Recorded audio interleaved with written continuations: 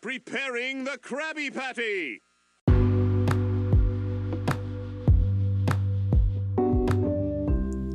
This is Project 11, a collection of my thoughts on the world of digital accessibility.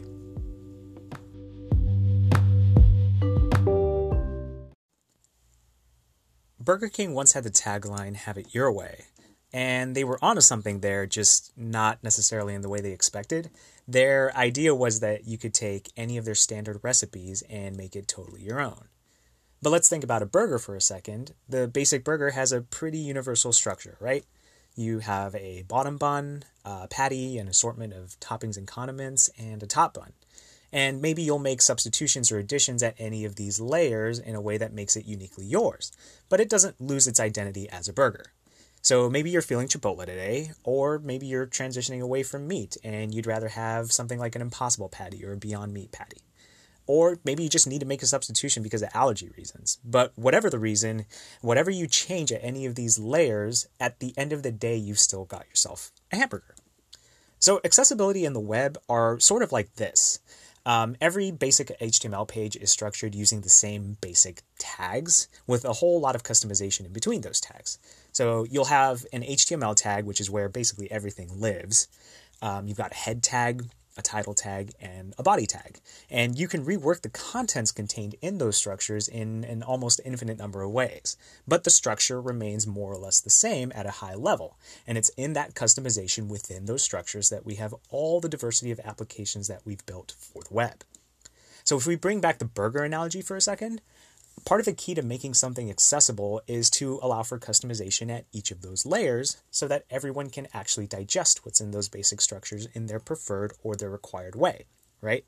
Customization is really key because there are many instances in which users with disabilities have competing needs. So to give an example, some users with low vision might need higher contrast levels in order to read the text that's on a page, but others have strong photosensitivity due to any number of conditions and actually require a low contrast ratio. So naturally, you can't have high and low contrast for the same thing at the same time. So this is where customization comes into play. This is where we allow the user to make their web application their way so that they can consume it.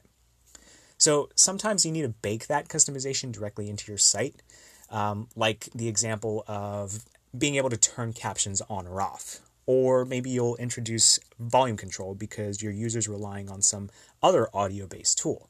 And so in a case like that, adjusting the system volume wouldn't be all that helpful because you wouldn't have that granular control over the different sources of audio in your device, right?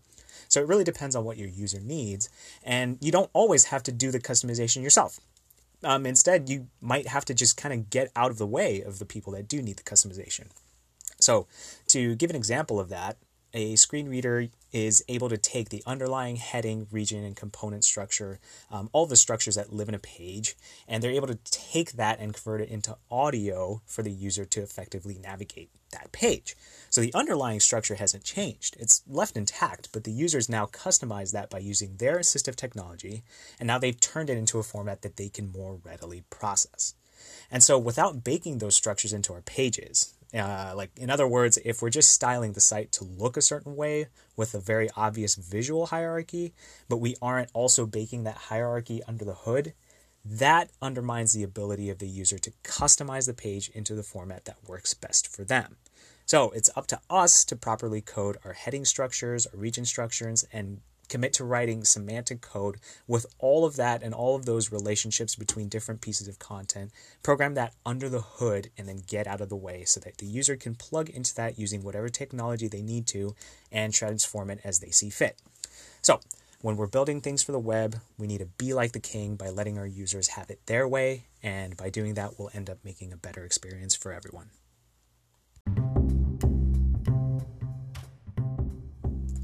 There's a great bit in an episode of SpongeBob SquarePants that I love, and it's an episode where SpongeBob has completely forgotten how to make a Krabby Patty. So he's spent the entire episode just racking his brain trying to figure out how to make this dang thing again.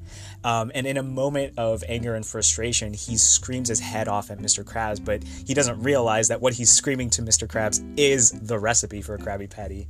And I think that can be true for a lot of web accessibility.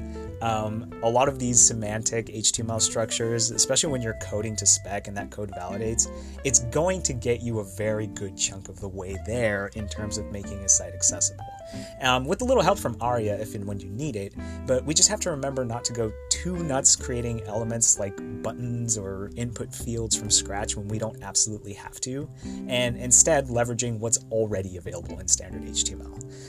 A lot of the legwork's already been done for us, and we just need a nudge every once in a while to remember that.